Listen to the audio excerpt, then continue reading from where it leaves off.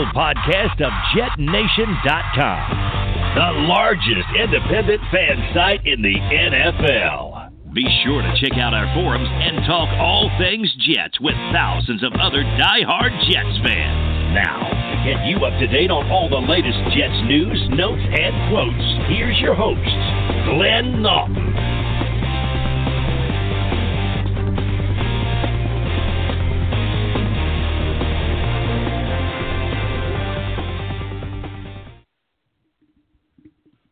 Good evening, Jets fans. I am Glenn Naughton. This is Jet Nation Radio. I will be joined shortly by my co-host, Alex Varallo.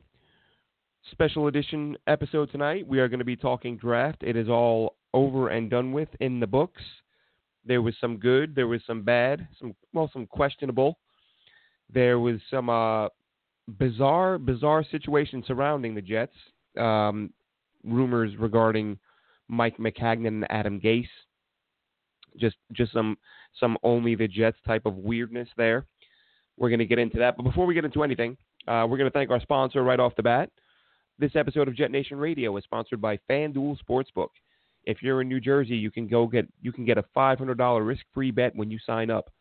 This applies to all markets, including the NBA, NHL, MLB, or anything else that you fancy to wager. So we are going to we're going to get into this draft. There's going to be, of course, as you would always expect, there are some differing opinions on what the Jets did, what they could have done differently. And as is always the case, we have no idea who the hell is right, wrong, or otherwise because these guys haven't stepped on the field yet.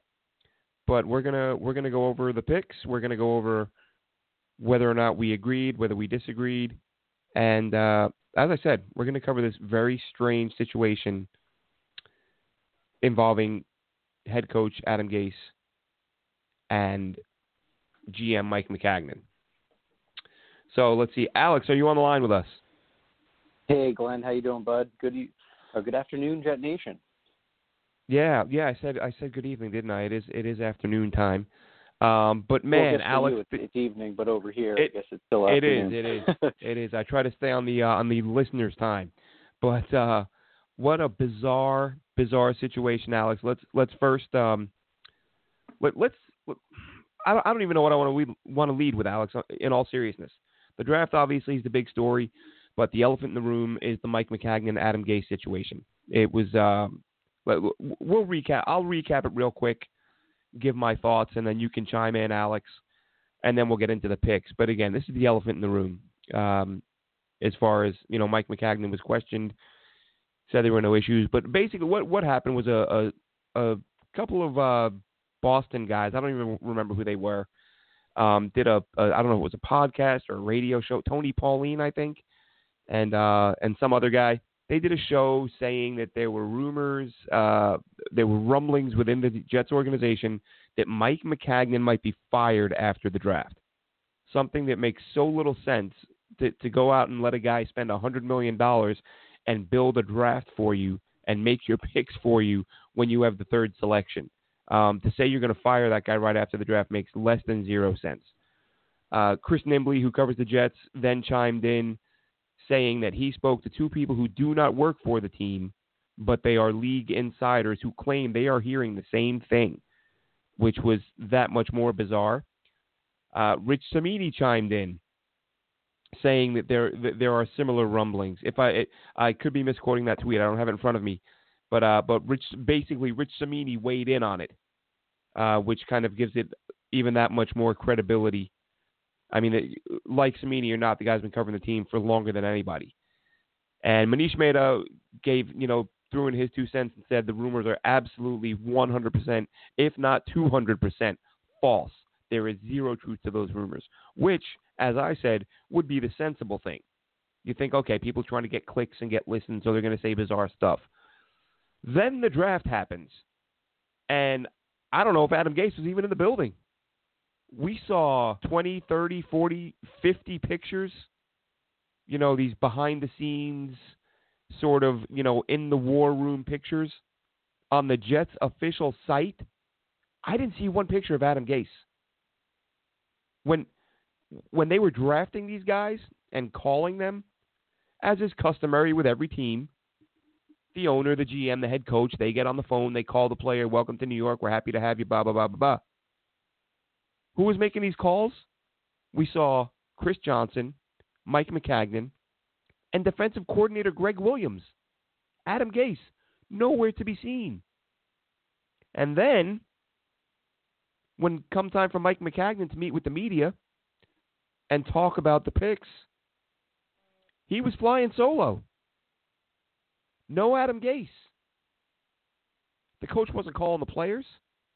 He wasn't talking to the media about the players. And the team didn't have them on their own website. I mean, you have the obligatory picture on any website of the coach and the GM pointing at a piece of paper as if they're, this is the guy we're going to take next. You get the fan base riled up. You show that everybody's working. All of a sudden, it's like Adam Gase doesn't exist anymore. They asked Mike Maccagnan about him.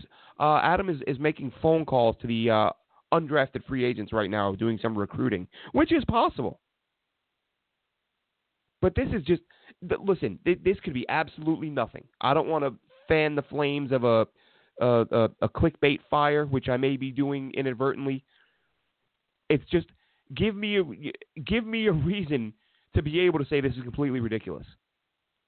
If they're making these picks and Gase is on the phone and he's sitting down with Mac, and listen, you expect the obligatory, you don't expect anything special.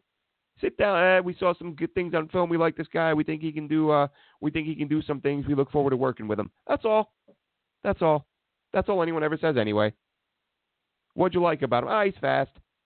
What else? He's kind of tall. Generic answers. That's all. But we got nothing. It's bizarre. And it could be absolutely nothing. Adam Gase might have the flu. I have no idea. Maybe he said, I feel and look like crap. I'm going to sit in the corner, pitch in my 2 cents, but I'm not getting on in front of the camera today. Entirely possible.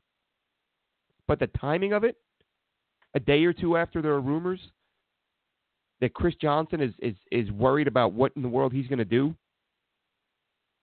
about this organization, it's weird, folks. That's the best way you can classify it. If you want to say there's nothing going on, fine. I'll say it too. There's nothing going on. But that is weird to not see your head coach, your brand new head coach, over the 3-day course of an NFL draft that fans and teams look forward to all year. So, your thoughts? Or I'm sorry, I'm sitting here, Alex. I'm sitting here reading a tweet from Adam Schefter, and I said, Adam, Alex, your thoughts? Good, son. I definitely was a little taken back with a lot of the headlines that were thrown out. I think Tony Pauline was one of the guys that kickstarted the whole Mike Maccagnan's on the hot seat conversation.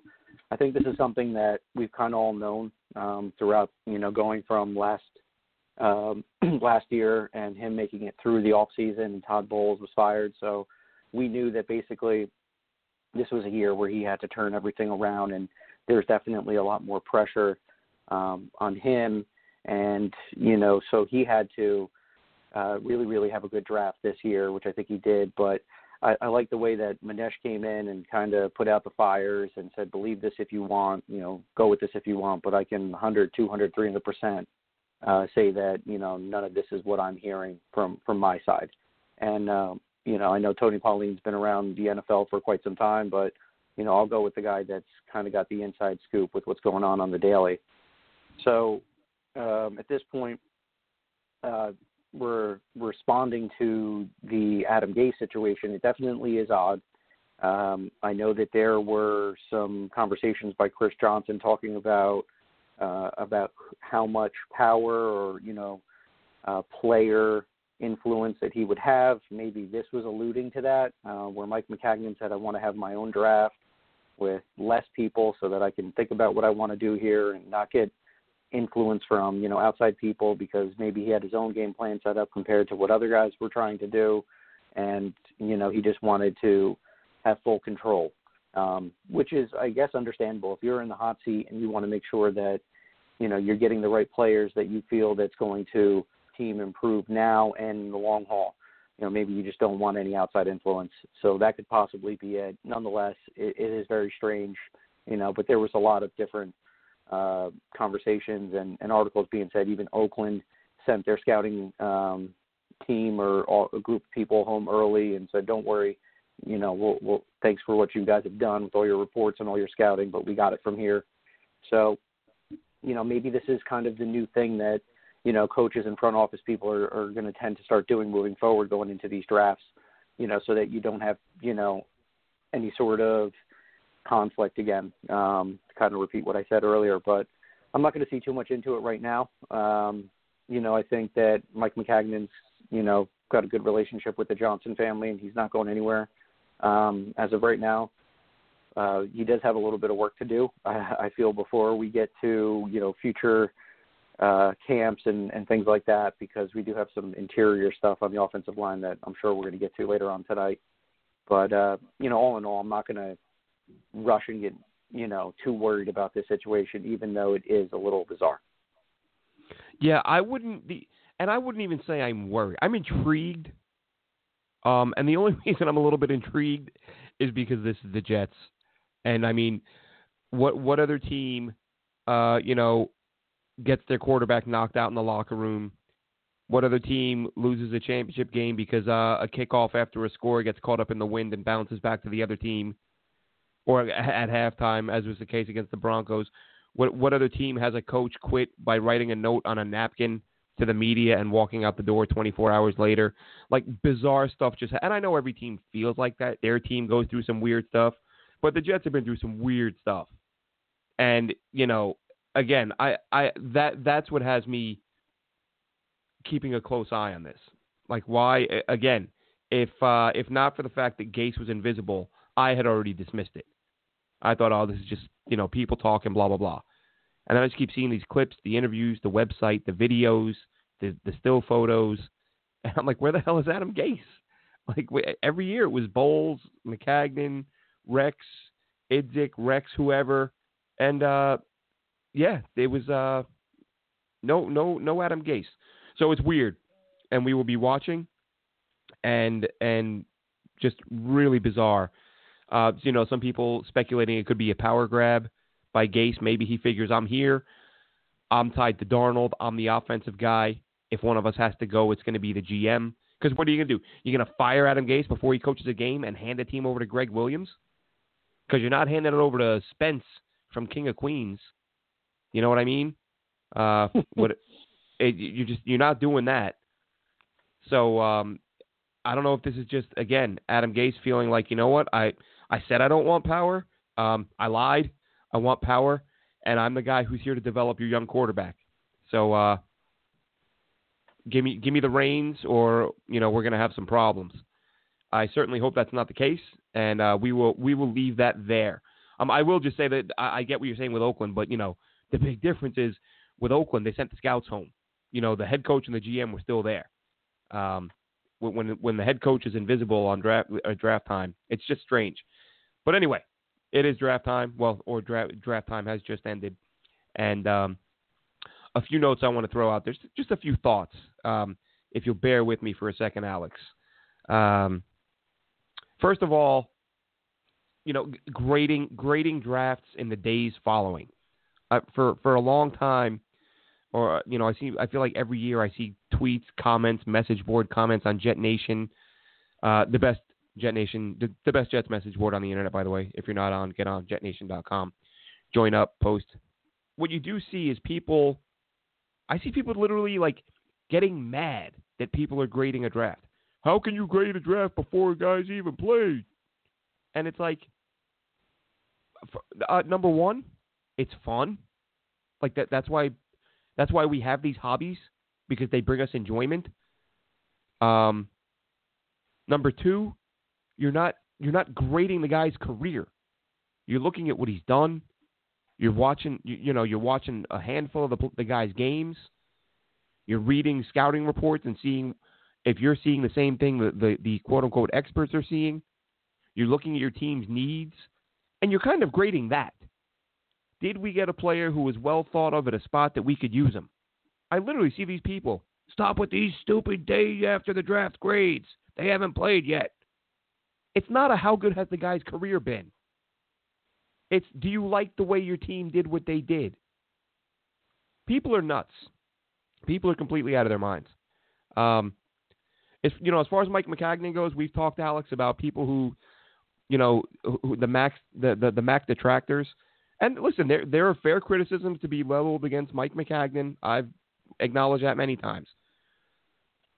But the reaction from the fans I was seeing during this draft was unbelievable. It was like every single move he made, no matter what he did, it was wrong. He didn't trade down. He's an idiot. Why didn't he trade down? He said he wanted to trade down. He told us why he didn't trade down. The offers weren't there. Did you want if the Washington Redskins called and said, "Hey, Mike, we'll give you an extra third rounder if you move down to 15," would you have liked that? No. And I can guarantee you, if he had traded down, no matter what he got, there would be people crying about it. Oh my God, we had a chance at a blue chip player, and this idiot GM traded down. This guy's a moron. Fire him. Mike Maccagnan didn't trade down. Fire him. Oh, look, he went with the early safe pick with Quinnen Williams. Why not go with Josh Allen? Take a little bit of a risk and get an edge guy. And what does he do in round 3? He takes a risk on an edge guy. What does everybody say? Oh, my God, he just wasted a pick on a guy with a bunch of red flags. This is why he needs to be fired. Like an hour ago, he needed to be fired because he wouldn't take a risk. Now he takes a risk in the 3rd round. Now he needs to be fired. This guy never drafts offensive linemen. What does he do? He trades up and drafts an offensive lineman. Oh, no, but he needs to draft an offensive lineman I've heard of. This guy must suck because I've never heard of him. And believe me, I've been studying the draft every night for 20 minutes when I get off work at Dairy Queen. And I've still never heard of this guy. Fire Maccagnan. Jesus Christ, people. Oh, my God. It's great being a Jets fan, isn't it? Every single move. Every move. Flow. Every move is there's bad. either the drastic to one way or the drastic to the other. And then, that's what people do as fans. That's what the good thing and the bad thing about social media is that it gives people a platform just to let their emotions out right off the handle without even processing anything or trying to look at a bigger picture. And definitely a lot of reactions throughout the whole draft process. And, being a GM, that's the kind of position that you are. You're either a genius or you're a moron. And, clearly, like you had just stated, there was nothing that, was in our minds a king's ransom, and he didn't want to get fleeced and miss out on a good opportunity. So he felt that it was the best direction to sit. And, you can play devil's advocate and play both sides of the coin. I, for one, wanted to trade because I kind of knew the flexibility that it would give so that we could attack more pressing needs in interior line and on defense, offensively, the whole 9 yards. But, he sat tight. And, either way, the way you could have looked at that and through his process on day 3, which we'll get to as well, because I've got some mixed opinions myself on day 3. But, that's just going to be the overall consensus from here till week 1, it seems. Yeah, and you know what? Right off the bat, let's be critical of Mike Maccagnan. The biggest failure of this, not just this draft, but this offseason, and there's no way of sugarcoating it. Well, you can take have a positive outlook, but there's no way of sugarcoating the fact that they didn't get a high-level center in free agency or the draft. And we'll talk about that first because that's been the most common criticism of Maccagnan and probably the most fair criticism of Maccagnan, that there were guys he took in this draft when there were guys on the board who could have played center. My belief is that Maccagnan and the Jets felt that unless they got a center in round 1 or 2, one of the top flight guys, whoever they got wasn't going to be ready to play this year. And so why take a guy in round 3 or 4 or 5 when you're probably going to go with Jonathan Harrison or a veteran who you might sign as a free agent? There are a few guys out there. Steve Wisniewski comes to mind. Not a great player, but could be a bridge-the-gap guy where you figure center is probably or will be a top priority next year. The free agent market wasn't what we thought it would be. We thought there would be 2 guys. But in all reality, Matt Paradis, you saw the Broncos offered him 1 year. If the Broncos weren't sold on him being better, on his leg being healed, then I don't have an issue with the Jets not giving him a big contract. And then, of course, Moore went to Buffalo for $11, $12 million a year. Whether the Jets had the money. Maybe they didn't want to pay $11, $12 million a year for a center. Maybe the Jets probably just looked at this. And I'll say this too, Alex. I think the Jets approached center and corner in a somewhat similar fashion. I think at center they said, look, we're not getting a premier guy, so whoever we get won't be ready anyway. Let's just try to get a premier guy next year. And with corner, and I tweeted this out a couple months ago, just a gut feeling. I think they're happier with their corner situation than the fans realize. I think Greg Williams is thinking, I can coach Jermaine Johnson at a level where, no, he won't be the guy he was 3 or 4 years ago, but where he'll be good, much better than last year. Not great. He will be overpaid, but he'll be all right. And then between Darryl Roberts and Derek Jones, I'll get one of those guys to play decent. Don't rule out the possibility of Mo Claiborne coming back. And then Parry Nickerson. So I think they like their group. I don't think they're expecting them to win the Super Bowl, but I think they feel like they have a group they can win with, especially with the front seven they've now assembled. And on that note, that front seven that they have assembled, Alex, with the 3rd overall pick, the Jets did not trade down, and they land arguably the best player in the draft, a guy we talked about at length, in Quinnen Williams. What were your thoughts when the Jets got him, when the reality of, all the mocks and all the prognosticators and us included, what did you think with them taking him in that spot, and how do you feel about it overall? I'm very happy that the Jets got a player that they had very high on their board. I think he's a phenomenal athlete, a great prospect. He's going to be a focal point of this defense in a 3-4 or a 4-3 scheme. He gives us the versatility to where we can mix match our formats and not change personnel too much. So it's always good to have a player that you can move around and, he can give you different looks and kind of throw off offensive teams on how you're going to plan to, attack, either one of the Williams connection that we've just created.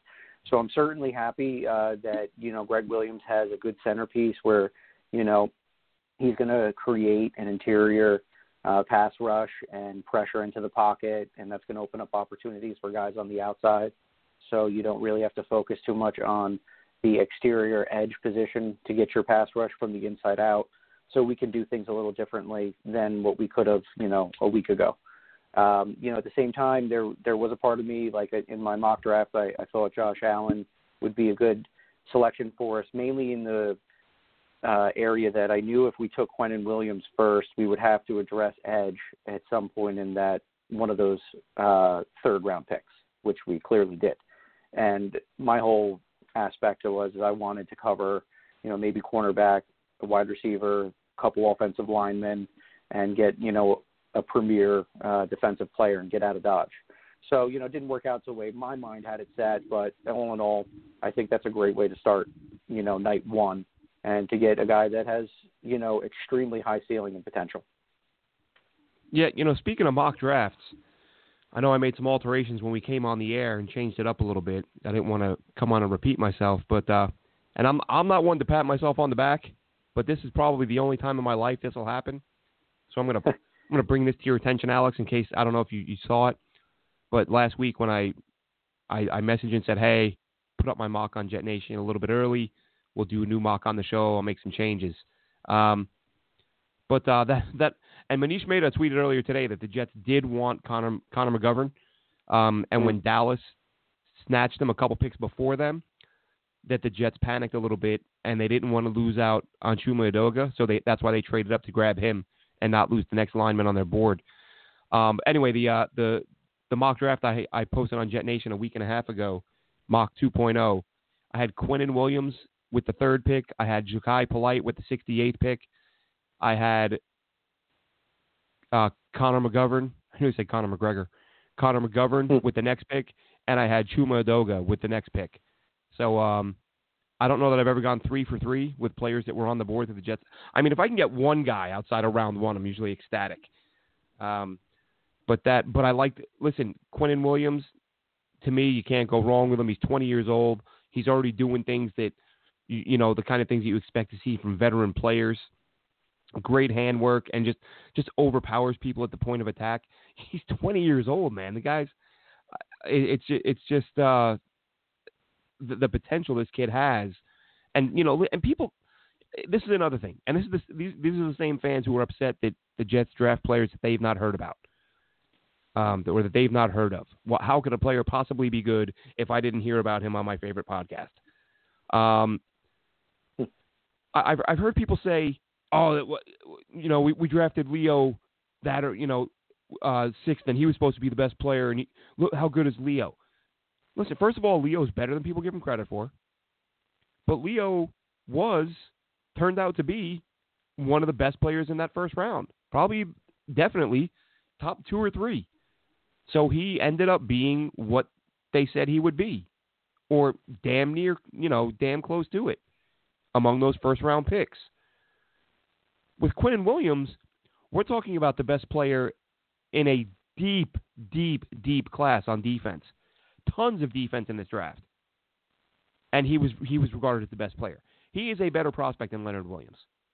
Pro Football Focus, like him or not, don't care. They said they gave Quinnen Williams the single highest grade of any interior D lineman in the 5 years they've been grading college players. Because you drafted a defensive lineman X amount of years ago in a similar spot that you drafted this year, that doesn't mean they're the same guy. That's idiotic. It's beyond stupid. And I said this a few weeks ago. These are the same people saying, don't draft Sam Darnold because Mark Sanchez wasn't good and they went to the same college. I mean, come on. I understand the hesitance, like that knee-jerk reaction, like, oh, Jesus, another quarterback from USC. Like that split second. But then you have to be an adult and say, oh, wait, well, let me look at this on its own, individually. How good is this guy? Because player X at this school sucked, doesn't mean player Y from that same school will also suck. Don't ever draft an Ohio State player. You ever heard of Nick Mangold? I mean, come on. Be better than that. So the Jets get arguably the best player in the draft with the 3rd pick. And then, as I mentioned, the dream scenario, which I really didn't think would happen, but it was absolutely stunning to me that it did, because the Jets don't normally catch a break like this. Ja'Kai Polite with the 68th pick. Your thoughts? Yeah, this was a scenario that I didn't see happening, to be quite honest with you. And if you want to talk about potential and value, I, for one, talked about this a couple weeks ago. My personal opinion about the whole combine is it's kind of a crazy whirlwind of events for these guys. You put a lot of time and effort preparing for Saturday games, and, the film pretty much shows everything, and then players come in here and they say a few wrong things, or they don't get the greatest 40 time because maybe they tried to put on weight, which is something that I heard about Polite, that he wanted guys to see like a bigger edge defender. So he wanted to impress people with his measurables, and it basically hurt him at his 40 time. And apparently throughout his workout process, he had a little bit of a hamstring issue. So that was another thing that, affected him. But the eye test and the film, this guy's all ball. He's got a great knack as a speed rusher and being elusive. I really liked a lot of the moves that he used with being a little twitchy and getting the offensive tackles to react, and then he would counter off of that. So you see a game plan coming into his pass rushing skills. His the way he dips and gets under blocks with that inside shoulder, that bend, that flexibility that you always talk about, those traits are there. You want to talk about a fluid spin move and a good burst off the line of scrimmage. These are all things that Ja'Kai Polite will bring and that Greg Williams will be able to use. And when you have offensive linemen trying to focus on the big interior guys, he's going to be getting more one-on-one opportunities, maybe against tight ends, maybe against running backs coming off to try to chip block and pass protection. This is where he's going to really, really thrive. So I'm excited for this guy. He will have to work on shedding blocks and being more consistent in the run game. But with the guys up front, I think that he's going to be a really, really good fit for us. And what do you think, Alex? I saw a tweet today from Ian Rappaport, and I replied that I think it's a fair comment, and that was that the Jets felt like Ja'Kai Polite was the second best pass rusher in this draft. I'm assuming behind Nick Bosa. He didn't say who number one was. But, Josh Allen can definitely do some things that Polite can't. Probably you can drop back in coverage better, which is a nice extra tool to have in your toolkit. But just in terms of being a pure pass rusher, and I don't think that was far-fetched. When I watched those two guys on film, I think the one thing, and not that this is Josh Allen's fault, but I saw him get a lot of, or at least a handful of uncontested sacks, whether it was a missed block or just, the defense had it drawn up just right. There seemed to be quite a few times where he came in untouched and not just clearly, not always a matter of him overwhelming somebody. Whereas with Polite, the majority of his work, he was, as you said, showing that bend, showing that dip, and I'm not saying Josh Allen didn't have that. I just feel like I saw Polite kicking more people's asses, I guess, would be a better way of putting it. And that's another thing. I'm glad you mentioned as far as the hamstring goes, I did see, I can't remember who it was, but they said they spoke to an executive, and they weren't buying that. They said, we don't buy it. He's out of shape. His hamstring's fine. He just knows he's going to run slow. But that's neither here nor there. You know what this reminded me of, Alex? And I don't know if you saw this story. This was a story that was published last offseason or leading into training camp. And I was surprised this didn't get more traction with Jets fans because it really blew me away. And I actually included it today when I did the draft recap, when I graded this draft. So we've all heard the criticism over the years about the Jets taking Stephen Hill. Why the Jets take Stephen Hill? Alshon Jeffrey went 2 picks later, and he was awesome. Look how great Alshon Jeffrey is. Look how bad Stephen Hill is. What the hell? The team blew it again. Well, if the Stephen Hill pick over Alshon Jeffrey upset you, then you need to not be upset about the Ja'Kai Polite pick, because what Rich Cimini reported was that after Alshon Jeffrey put on weight during his senior year, and scouts noticed and felt like maybe he'd lost a step, questioned his work ethic, he came into the combine, and his interview with the Jets went so poorly, the Jets ended it early. They were like, you know what, man, we're good. You can go now. We've seen enough and heard enough from you. Jets sent him out of the room. Stephen Hill shows up, 3-piece suit, got a nice tie on, act like it mattered to him. Like he was on a job interview that mattered. He cared, professional, contrite. And that sealed it for him. They're like, we want the pro. We want the guy who wants this, not the guy who we had to cut the interview short because he was, whatever he was doing that rubbed them the wrong way. And we all know how that turned out. They ended up taking the high character guy. And listen, I'm not saying Alshon Jeffrey has bad character, but I'm saying that the same things that are being said about Ja'Kai Polite is exactly what occurred between Alshon Jeffrey and the Jets. And the Jets passed on him. And the other thing is, how many times have we heard, Alex, that about the fans who get upset and say, stop drafting workout warriors. Draft, all that matters is game film. Turn on the film. That's what tells you if a guy can play football or not. All of a sudden, Ja'Kai Polite, who's a double-digit sack guy with 19.5 tackles for loss in the SEC, we're not talking about the MAC, in the SEC, and fans are upset about this pick because he didn't interview well, and he came in heavy at the combine, which the Jets are now saying and players do this sometimes. Jalen Ferguson did it. Players will sometimes put on weight intentionally leading up to the combine to show they can play at a heavier weight. But the bottom line, Ja'Kai Polite is a guy who can be a game-changing edge rusher, something the Jets haven't had in years. And now you add him, Quinnen Williams and Polite, to that front seven with Leo, with Henry Anderson, with Jordan Jenkins, who, please don't forget, he had 7 sacks last year. They have some guys who can play. C.J. Mosley's a pretty damn good blitzer. You now have a front seven that is formidable. So I don't want to hear about he didn't work out well, because as we've been saying forever, game film trumps combines and pro days. He interviewed poorly. I'm sure a lot of guys interview poorly. And if you want to say he has a high bust, a higher probability to bust, fine. I can live with that. I'll roll the dice on a guy who might be an elite edge rusher in the third round if I know there's a 15 or 20% higher chance it won't work out.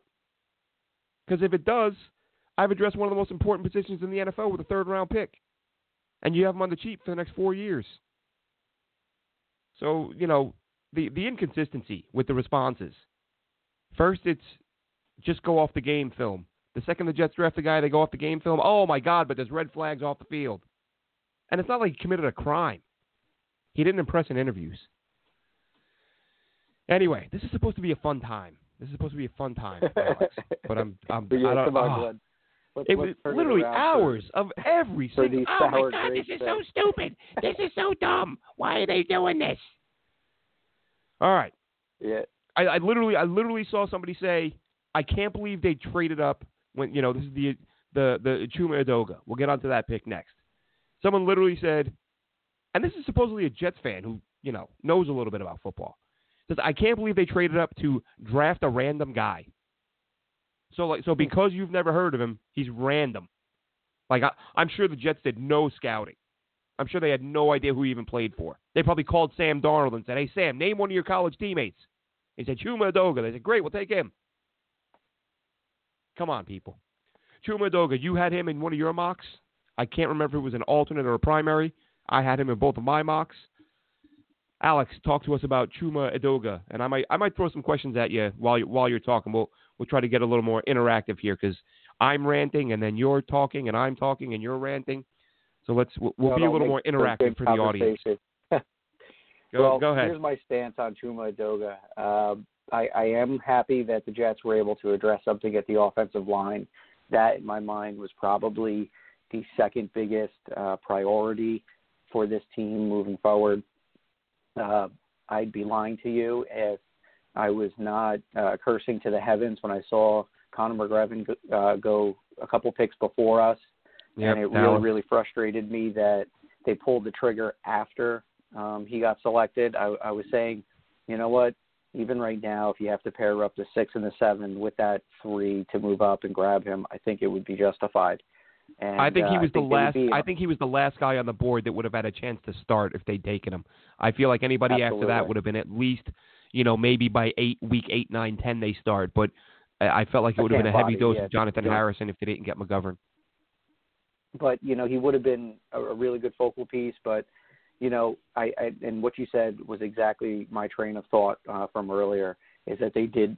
I felt a little bit of panic moving up one spot and giving that seventh round pick to the Minnesota Vikings just so that they could get Chuma Edoga. And just right after that, Bobby Evans, another tackle that I feel you could either, maybe a liability on the left side, but he's got plenty of experience on there from college, easy fit for the right side. And then there was also Yadni Kajus. So you didn't really need to get desperate in my mind. And move up a spot because you had 3 options at right tackle or maybe an interior guard for the future. So I will be a little critical about that. I am happy, though, that they did get somebody that they coveted because I do believe that they brought him in for a visit and they had their eyes on him. So they clearly coveted him, being willing to give up, a late-round pick and only moving up one spot for him. I think the move up point, No, I think the move up because we hear about this every now and then. I think the same thing happened with Bryce Petty too. Teams will, and a team could call and lie to you, but these teams largely negotiate in good faith because if they find out you're pulling a fast one, then no one's going to do work with you. But my understanding, and it's happened before, is if I'm Team A and you're Team B, and I'm picking one slot ahead of you, and Team C calls up and says, "Hey, we'll give you pick 222." If you let us move up ahead of you, and you go, damn, we could do that, but then we got to move back 4 or 5 slots. Hey, call the team right behind us and see if they'll beat 222 so we can drop back 1 spot and still get our guy. And I'm sure that's what happened with the Jets. The Vikings probably called and said, hey, listen, or sometimes the team has intel or they believe. It could be that the Jets panicked. The Jets might have said, because I think this is kind of what Manish insinuated, that when McGovern went, the Jets went, oh, damn, well, we don't want our next guy to go. Like, Chuma Edoga is the next guy on our board. So it could be the Jets worried that someone else was going to leapfrog them to grab him, or it could be the Vikings giving them a heads up and say, listen, we have an offer for pick 222 or whatever. Can you beat that? Yep. And you can get it. And then the Jets say, yeah, we'll give you 217. So, the thought that the Jets just randomly traded up a pick for the heck of it to give a pick away to move up one spot, I don't think is realistic. But coming but from go ahead. Nash, Sorry. just to put a pin in this one. So yesterday he had tweeted that if you're wondering why the Jets gave up the 7th round to move up one spot, apparently the Vikings had told them, or there was some interest from the Ravens to swap 3rd rounders and get 2 6th rounders or something like that to them. So they had a deal on the table. So they pulled the trigger so that they could get a guy that they were more comfortable with rather than, waiting. I don't know how many picks it was. I think we were at 105. So it was less than 10 picks if I'm not sure. But exactly. Again, they got a guy that they had on their board that they liked. It seemed to be that there were some other teams that were interested in jumping in front of them to get maybe Adoga, and the Jets didn't want to have that. So, you got to tip your hat. Now there's been some talk about Adoga's maturity. Have you seen any of that? I saw that he's apparently left a few games early because he was getting a little bit out of control. But if the guy's got a little bit of nastiness, yeah. There was some things I did read about him. There was a game where he had started the season. I think it was about 2016. He started 2 games at left tackle, and an altercation broke out with another player. And apparently his hands kind of went wild, and he caught a ref. I don't know where he hit him, but apparently there was contact with the ref, so he was ejected. And later that year, I believe he was also suspended for a team violation. So, all these guys aren't choir boys. They are crazy football players at the end of the day. But they did say that when he came back in 2017, 2018, he was a lot more mature, and he found a good spot on the right side at USC. So, yeah, and I for Sam. So and I saw a lot of the comps have him as a left tackle. I saw the 2 of the comps I saw were actually Kelvin Beachum, and before the Jets took him. And I like him as a pass protector. I think the Jets have visions of him as a left tackle. Now, it could be that they work him at guard early on to see how he does.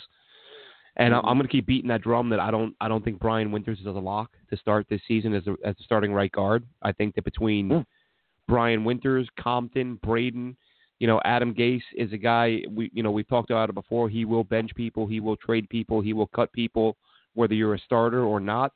Unlike Todd Bowles. So I think that between Compton, Braden, and now if they want to give Adoga a look, I don't think Brian Winters. I think Brian Winters is a good player, especially when you look around the league and see what some other teams have to work with on their offensive line. I don't think he's great by any stretch. He would start for a handful of teams, but by no means is he a guy you look at and say, well, he's cemented in as the starter. So I could see him losing that job. Adoga maybe gets a look there. I'm looking forward to watching some more of him in the coming days. But overall, I think we're both happy with the pick, and that brings us to the 4th round pick. And this could go down now. Obviously, Trevon Wesco is already kind of for anyone who watched Brian Baldinger's breakdown of Trevon Wesco. I'll tell you, I saw the pick, and I'm not going to lie and say I read a whole lot into him. He's a name I looked at before the draft. I saw very little production.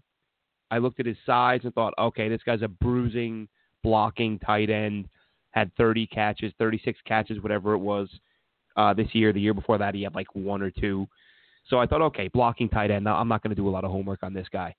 And boy, was I wrong, because Brian Baldinger comes out swinging. He's calling him baby Gronk. He's saying he's the Quentin Nelson of blocking tight ends.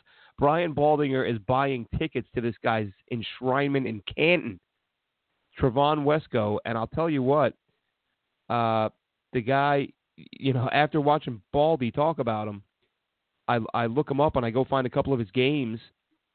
And, first, of course, you grab a quick highlight reel to get a general idea. And I watch a couple of his games. And I'll tell you what, man, this guy, 270.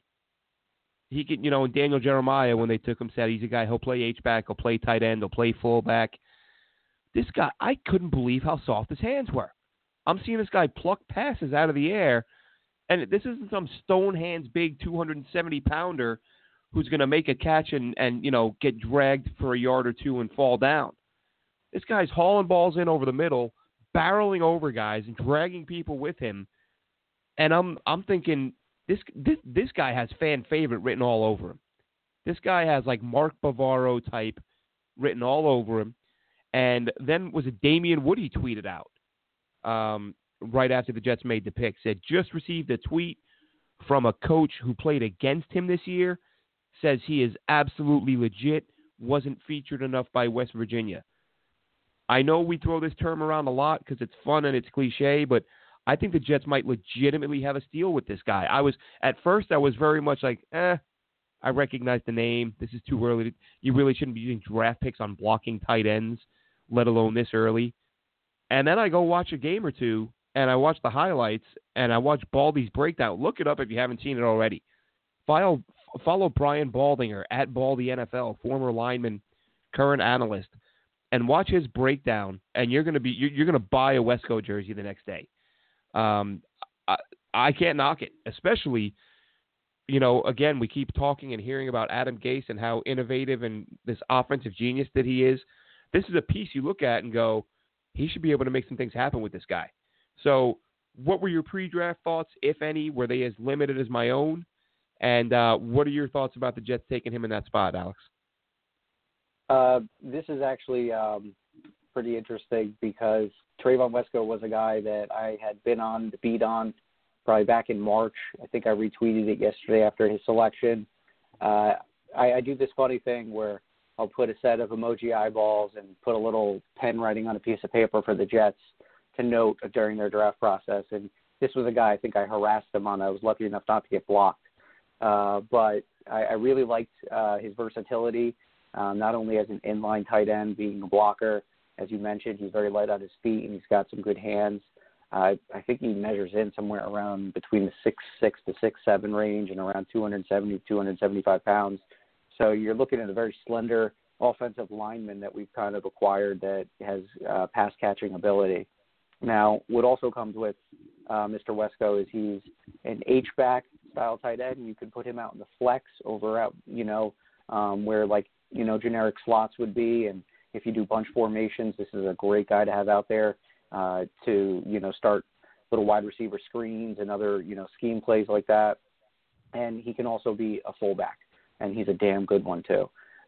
Watching his film, all you could see is, just devastating. Like, he might as well have kept a little stakes and crosses in his back pocket because he was burying bodies all over the field.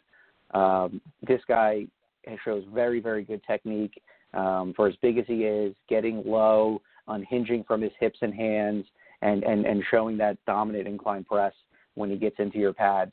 This guy's going to be a phenomenal blocker, and I think it's a good move because, some of us may have forgotten Chris Herndon will be serving a suspension to start the beginning of the year.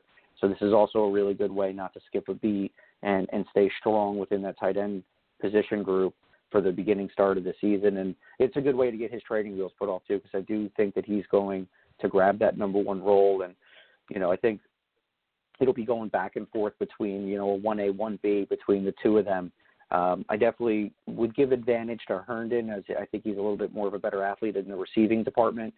But as far as having a solid guy that's going to definitely help our run game for Le'Veon Bell, we have an extra protector for Sam Darnold. So in the aspect of not getting an interior, maybe guard or center from this draft, getting a formidable tackle, and then getting an extra versatile guy for the run game and the pass game in Trayvon Wesco, I think was a very good move for our offense. So maybe it's a low-key move. From what I've heard, rumblings that there were a lot of teams that were targeting him in that fourth-round range and were pretty ticked that the Jets went and grabbed him. So anytime you hear stories like that, you have to be, happy with what you got. And even though this may be one of those guys where, who the heck is this guy? Where did he come from? Like, really, a tight end at this point? You'll understand once the season starts. This guy's not going to be Gronk off the beginning, but I think he's got a bright future. Yeah, I don't, I've said many times I anticipated a tight end being taken in this class. but I was looking at more the guys who were just more productive. And even like Dawson Knox, who wasn't very productive, but he did enough to, he was on my radar a bit more. But something about Wesco that when I was looking at the tight ends early on, I think I saw the 270 and the lack of receptions, and just thought, okay, this guy's a blocker. And that tweet, actually, the exact tweet from Damian Woody, former Jets right tackle, after the pick, says, just got a text from a head coach who coached against West Virginia tight end Trayvon Wesco. Quote, dude is a junkyard dog just scratching the surface and wasn't featured at West Virginia. Legit talent. So some high praise from a college coach who coached against him. And like I said, the last thing I'll throw in here is look at Jordan Leggett. He was one of the first tight ends selected from Mike Maccagnan's time in New York, and he's still buried in the depth chart, mainly because of his deficiencies he has as a blocker. He's yet to improve that, so this is why they're still looking for talent, because the first thing that you need to do as a tight end is you have to be a solid blocker. So people will look at that as a bad thing. That's his biggest strength, and he has the receiving abilities as well. So just think about that when you're looking at the team as a whole. Yeah, and I think Leggett, last year, for me anyway, he was a much better blocker than I anticipated. He wasn't great by any stretch, but he wasn't the liability that I thought he was. So not as bad as I thought he was in that area. And I think the guy who's in trouble is Eric Tomlinson, because I can still see Jordan Leggett being a guy that Adam Gase can look at and say, we can line this guy up in the slot. We can line him up at tight end, where again he's not a liability. He's not gonna block as well as you might like. But I think there's more salvageable with Leggett than you have with Tomlinson, who even as a blocking tight end last season was a terrible blocker. So I think that's why he takes Jordan Leggett's roster spot. But let me ask you this: how did you feel? And I'm sure a lot of fans are probably wondering this too, about the two trades that they made in the fourth round, sliding back twice and really not getting much more compensation, just kind of moving back in the fourth and sliding up a little bit in the fifth. How did you feel about that? Well, the first one I loved because I said going into that, and I tweeted out before the fourth round started, I said this is the perfect spot for the Jets to trade back, because I looked pardon me, I looked at the players who were available, and I felt like I could pick out 15 or 20 names that I really liked. And I thought, and of course some of them are safety, some of them are playing positions where the Jets don't have a need, but they're probably going to go. So I'm looking at it and thinking, and I think I messaged somebody at the time while I was watching live. I thought if they move back up to 15 spots and add a pick or two, I'd be happy with that, which is what they did. They moved back, I believe, 11 spots. They added a pick. That was fine. The second pick, I was happy with that before the details were released, because I figured they'd added another pick. But the moving down 5 or 6 spots to move up 5 or 6 spots at a later point, that didn't make a whole lot of sense to me, especially the unpredictability of the draft. Moving up around later, you don't know who's going to be there. I thought that was a weird trade. I don't know if unless they really, really, and even then to make the trade that early, unless there was a guy that they thought we would love to get him in the next round, but we really feel like there are 2 or 3 teams behind this spot that might grab him, then I guess I get it, but you don't always show your hand that early on. So I was fine with trading back at that spot, because I thought that was the perfect spot to do it, because you would be able to drop back 15, maybe even 20 spots and still be able to get a guy who has the potential to be a solid contributor. And it was with the next pick, 157 overall, that they took the, I would say my least favorite pick of the draft, in middle linebacker Blake Cashman. And now this isn't because I don't like Blake Cashman. I actually, much like the tight ends, with the addition of C.J. Mosley, with Avery Williamson, with Darren Lee still on the roster, with Neville Hewitt being re-signed, I spent minimal time looking at inside linebackers. Those are probably the 2 positions, blocking tight ends and inside linebackers, I spent very little time on, because I just didn't think that was a possibility.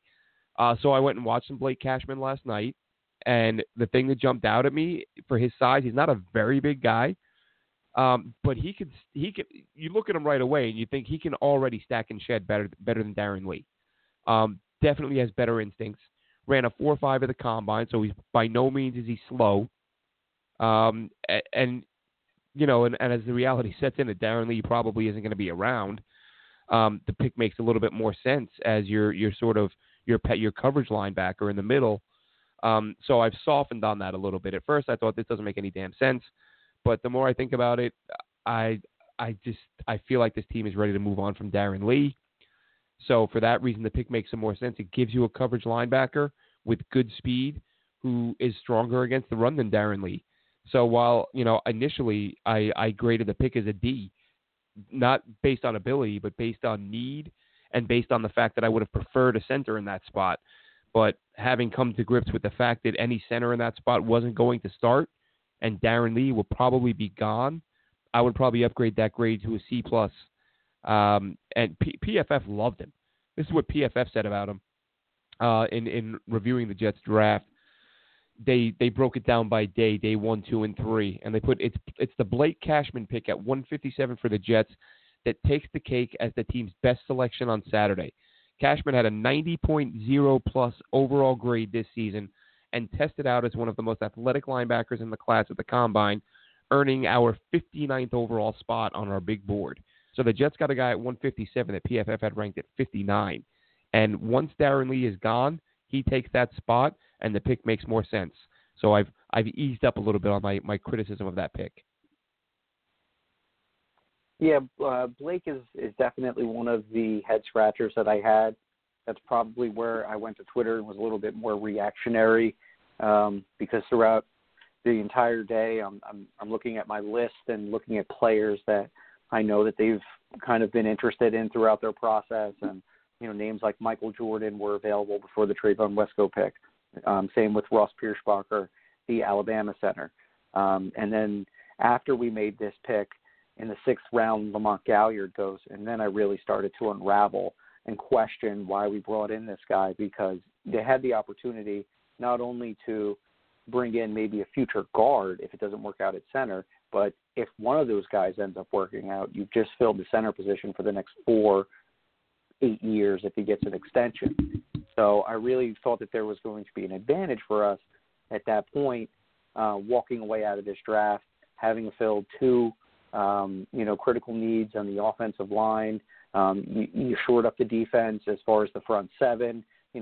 Maybe let's just look at, a wide receiver before we get out of here for Sam Darnold, and let's call it a day.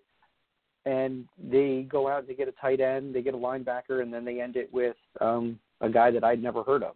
So I was definitely very, very emotional about what direction they were going into. Now, I had heard a lot about after the combine, and I listened to a lot of the PFF podcasts pretty much whenever they are available. This was also a guy that was talked about on Locked On Draft Network, and the Draft Dudes, the guys from Kyle Krabs, Joe Marino, and those guys. They all had Blake Cashman relatively high on their board. And even though, like you said, 6'2", 235, maybe a little undersized, I know he doesn't have the longest arm, so that'll be one of his deficiencies in his game. But, after watching some tape, he's got some coverage skills. He takes good angles.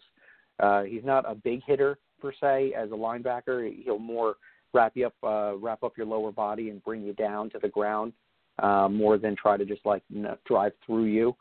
But there was some special teams things as well. And when you're looking at the value, the 5th, 6th, 7th round, it's very, very unlikely. I was kind of hoping that we'd find another Brandon Shell-style offensive lineman. But you do need special teams. This guy's going to be an ace. And if you think about our special teams as a whole, Copeland, Hewitt, Montez Miles, now you're throwing in a kid like this, Cashman. There's going to be a strong special teams unit again this year. And as far as bringing somebody in maybe a nickel or dime packages somewhere down the line as the Jets try to diversify their defensive packages, this is a guy that, probably could fight for snaps, maybe not early on, maybe at the midpoint to the end of the season, depending on how the roster shakes out. But he's going to be a solid football player. It's still a head scratcher to me, as I would have went in different directions, but I don't think that we got a bad football player here, and the value at the 5th round justifies his pick. So, we got to root for him. He's a Jet now, so where it is.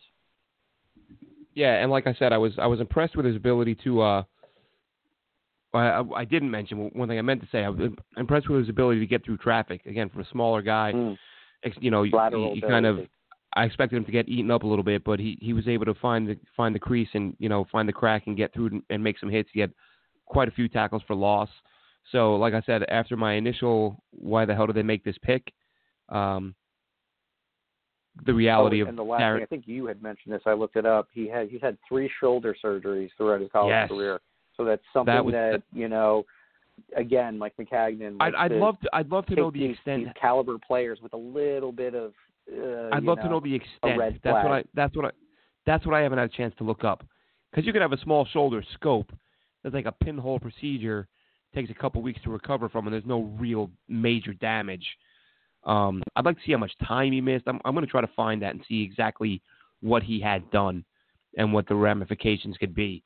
But speaking of players with injuries. 3 games in 2015. I guess that was his freshman year. He had 11 games, 10 games, and then 12 games. Now, he was pretty good with getting into the backfield his sophomore year with 10.5 tackles for a loss and 7.5 sacks. But his sack numbers dwindled as he went as a junior and a senior. But he did get his tackles up. He ended with 100 tackles with 15 for a loss and 2.5 sacks. So this is a guy that has a knack for getting into the backfield and causing disruption. He is a little bit, like you had said earlier, he's got to be a little clean, kind of sift his way through traffic. He doesn't really take on blocks very well. But if you find a way to, get this guy as a free blitzer, he can definitely cause some problems. I think again, I've eased up a little bit after initially, and you mentioned it. I didn't bring it up. Even if he's a special teamer at that point, even if he's a guy like who am I thinking of? Michigan State, Nick Bellore. No, Nick Bellore. If he's that type of guy, solid backup, spot starter, special teams ace. Nick Bellore is a guy that comes to mind. Somebody like that. But speaking of injuries, what's that? No, you just need those guys on your team. So, even though myself, I wanted to go in a different direction at the end of the day, you do have to figure out how this roster is going to pan out and have your 3 units, figured out. So this is just one of those positional decisions. Yep, and then with their final pick, the Jets go high risk, if you want to call a 6th rounder high risk. But there is some risk, but potential high reward with Bleswan Austin out of Rutgers. Now, this is a guy who has played 4 or 5 games in the last 2 years because of ACL injuries. Prior to that, his first 2 seasons at Rutgers, he was playing at a level that had some people apparently talking about him like he was going to be a 1st or 2nd round pick. Then the injuries derailed him.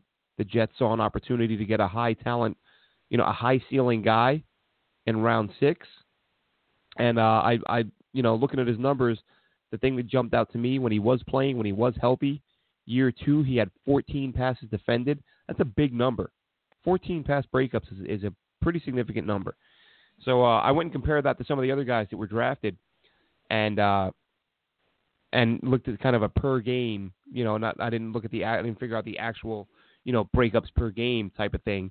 But what I did find is that of every corner that was drafted this year, there were only 2 guys who played as few games as Austin did and had more pass breakups. Austin, in 25 career games, had 18 pass breakups. Then there was Byron Murphy, who had 20 pass breakups in 20 games, and Greedy Williams, who had 19 pass breakups in 24 games. That's it. Everybody else who had more pass breakups than that played a ton more games. Ballantyne, 46 games. Baker, 36. Jeremy Lane, 31. Holman, 40. Marshall, 48. So all these guys who had more pass breakups managed to do it because they played, in some cases almost double the games. So in just 25 contests, 18 pass breakups. So obviously a disruptive corner and a guy who, again, high ceiling, may never pan out. But, to me, if you're going to take a guy with an injury history, but who has a high ceiling, that's where you do it. 6th and 7th round, man. It's the biggest long shot in the draft. You're hoping for the best. About 10-15% of those guys make it.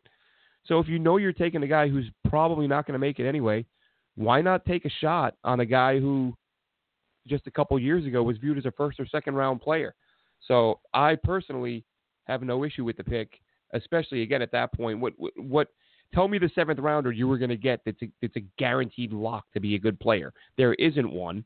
So as I said, if you're going to get one, may as well go with a guy who. No, I'm kidding.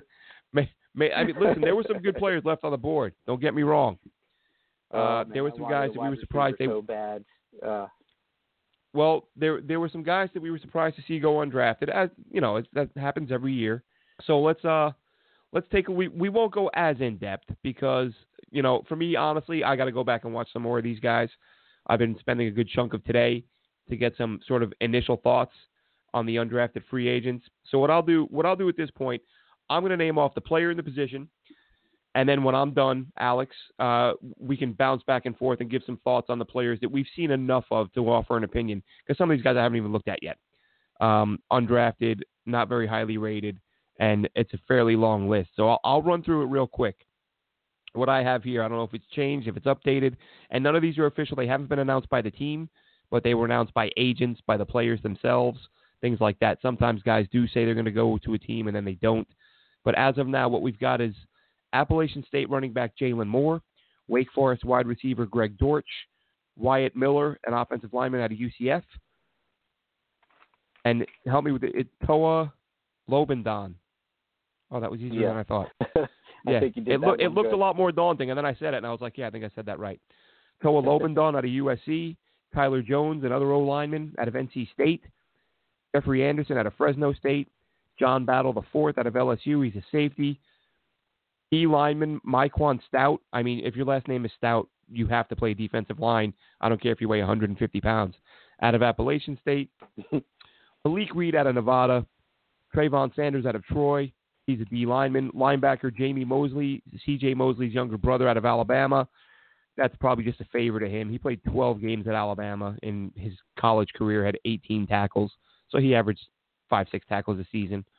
Wide receiver Jeff Smith out of Boston College. He's an interesting one. I'll explain why. Outside linebacker defensive end Justin Alexander, University of Incarnate Word. Kyron Brown, cornerback out of Akron.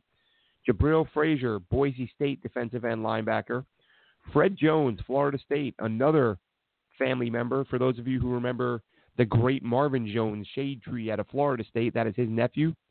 Defensive end Kyle Phillips out of Tennessee.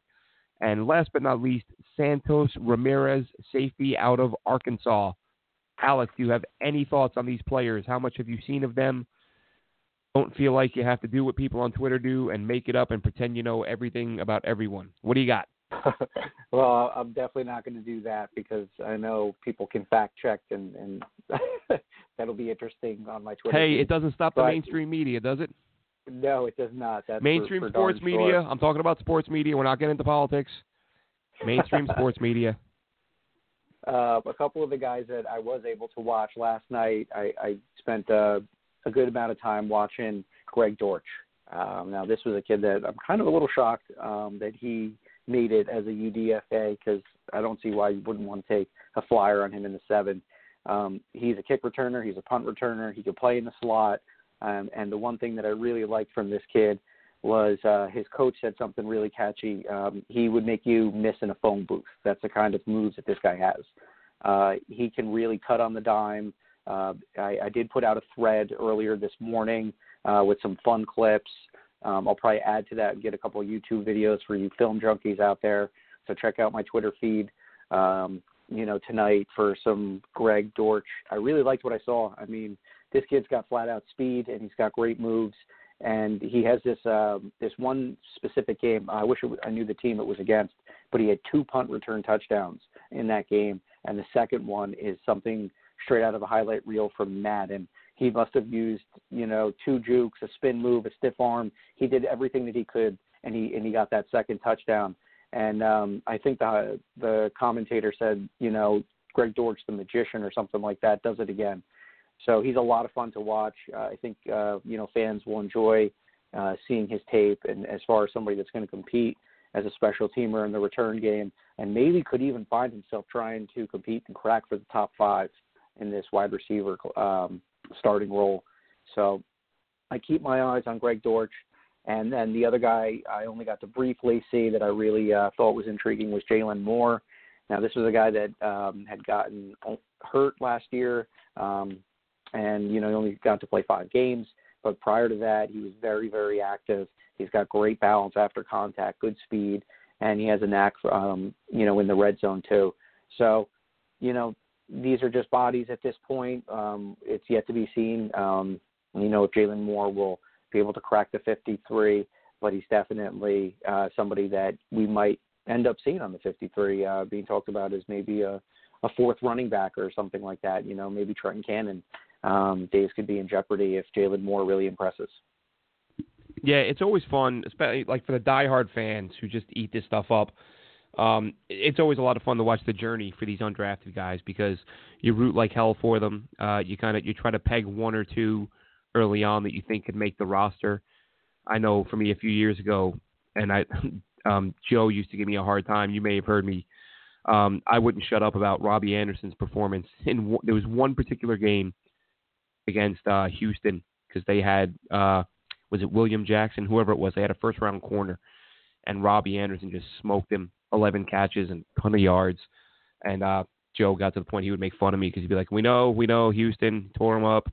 But I was just like, I was on Robbie Anderson and just really, thought that even as deep as the Jets were at receiver at that point, I thought he was a guy they should hang on to. It's just fun to watch these guys. Greg Dortch, I agree. I watched a tiny bit of Jalen Moore, not a whole lot, so I won't speak on him. Greg Dortch, yeah, great speed. I think the thing that hurts him is being 5'7". I know small guys can make it, but when you start getting it 5'8", 5'7", and under there are folks that it might scare some teams off. He did run a 4.46. He honestly, maybe it's because he's small. He's so quick. He looks like he's playing faster than that. Another guy that I watched a little bit of who I really liked and heard a lot from Biff Sweeney. If for those of you who listen to the No Fly Zone podcast over here, they do their show from over here in Ireland. He's been talking about Wyatt Miller pretty steadily all day, and he said he watched quite a bit of him before the draft. Was a big fan. I like him. I like what I saw. Just saw a guy who blocked through the whistle, like got his hands on guys and just drove them back. He's played both tackle spots, durable. He's played, he played 37 consecutive games at one point. So he's a guy that I'm interested in. Another O-lineman I watched a tiny bit of. And again, I won't say much, just Tyler Jones out of NC State. I plan on watching more of him over the next couple of days. He's a guy who played some left tackle, and let's face it, there's, even having taken a guy in the draft who could play left tackle, don't be surprised if that's, 1 or 2 of these guys end up sticking. Jeffrey Anderson out of Fresno State, did not watch. John Battle out of LSU, haven't watched any of him yet. Mike Stout, didn't see much out there on him. Reed, Sanders, Mosley, no. Jeff Smith out of Boston College. Here's why Jeff Smith is interesting.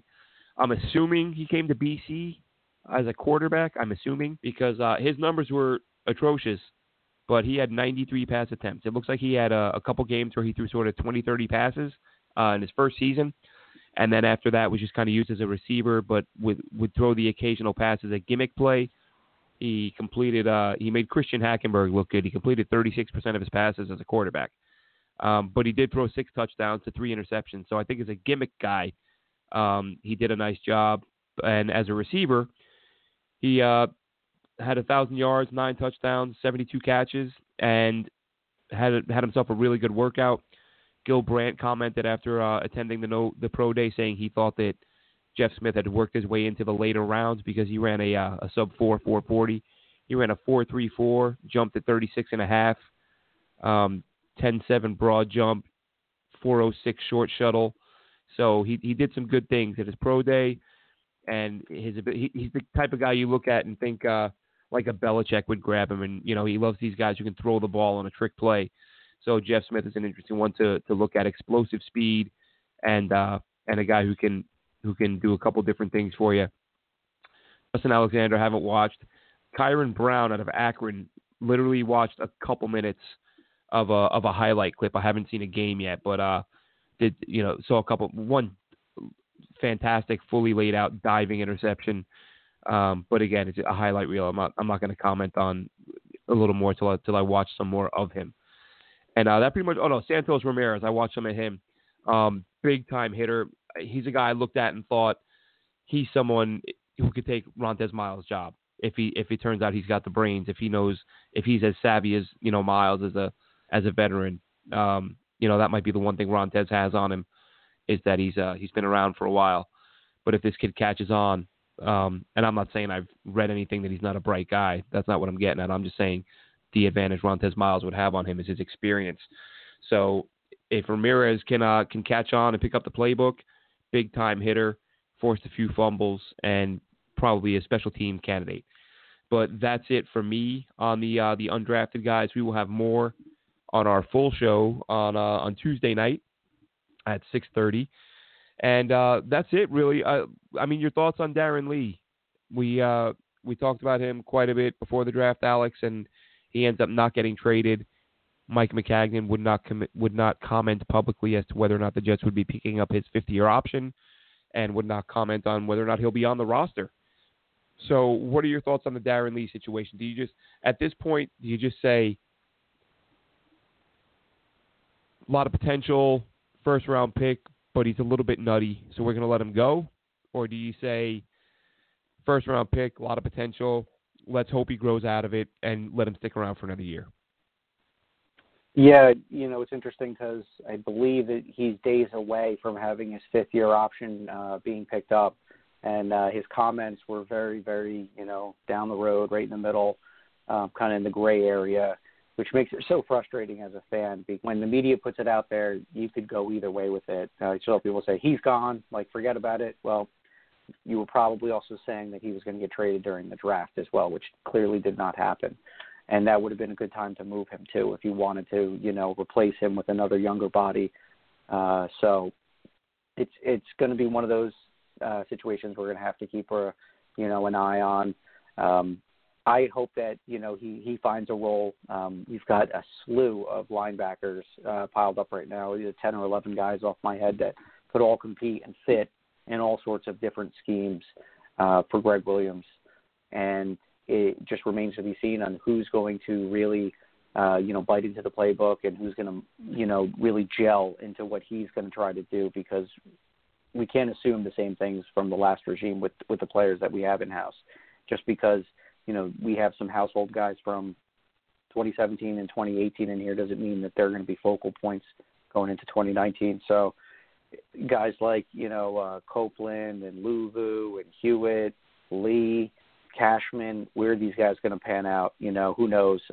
There's definitely enough people out there to debate and say, everything with Mosley and bringing in Cashman and bringing back Copeland means that they're looking to maybe create a team that doesn't have him in the picture.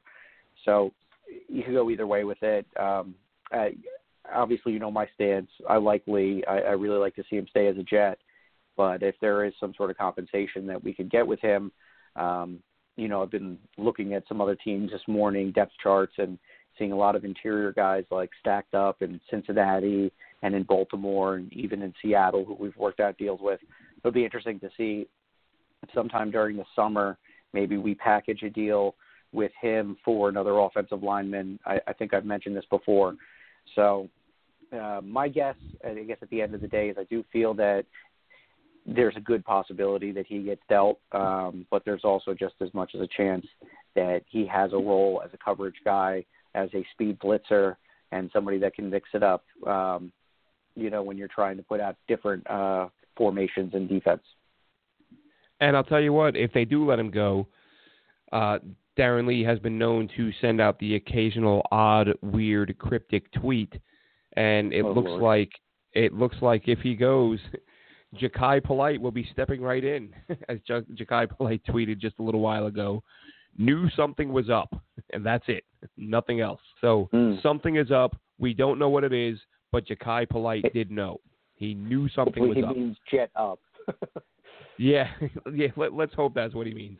He's already gotten a couple of interesting reactions from people. Like, already with this I've already right heard away. That this guy's a bit of a clown in the locker room, so it'll be interesting to see how his personality is embraced. I'll put the YouTube video out there that I saw, and he's definitely a jokester. On Good Morning America, they do this thing called the Thunderlick, and they had Chase Winovich as one of their top guys, as one of the best personalities of players that come out in this draft. And there was a case that was made for Ja'Kai Polite being one of the more charismatic and interesting personalities out of all the players in this draft class. So we'll see where that goes.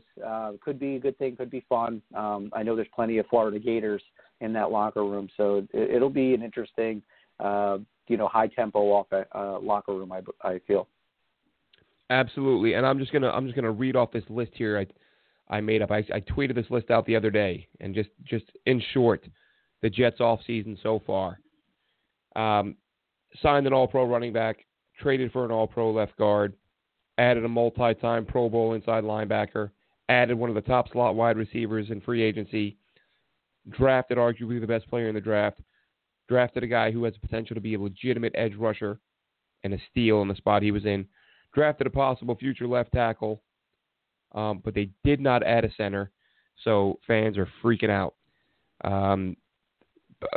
I still see people saying that it's like John Idzik never left because the Jets didn't add a center this offseason. Good Lord. So, yeah, the insanity is real. The Maccagnan madness is lurking around every corner. Hey, the man's not perfect, but I'm liking what he's put together. We'll get more into that. We will do. What we'll probably do, Alex, next or on Tuesday is somewhat of a 53-man roster rundown, but just a brief one, not in depth as we would do closer to the season.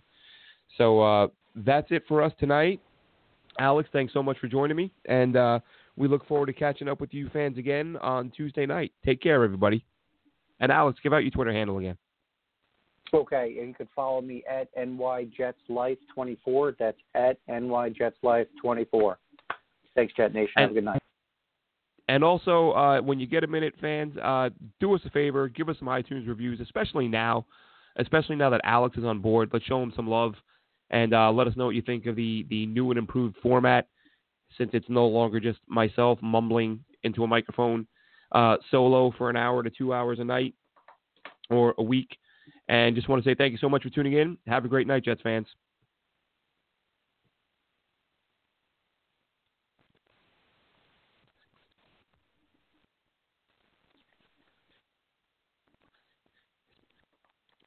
Lucky Land Casino, asking people, what's the weirdest place you've gotten lucky? Lucky? In line at the deli, I guess? Aha, in my dentist's office. More than once, actually. Do I have to say? Yes, you do. In the car before my kids' PTA meeting. Really? Yes. Excuse me, what's the weirdest place you've gotten lucky? I never win and tell. Well, there you have it. You can get lucky anywhere, playing at LuckyLandSlots.com. Play for free right now. Are you feeling lucky? No purchase necessary. Void where prohibited by law. 18+. Terms and conditions apply. See website for details.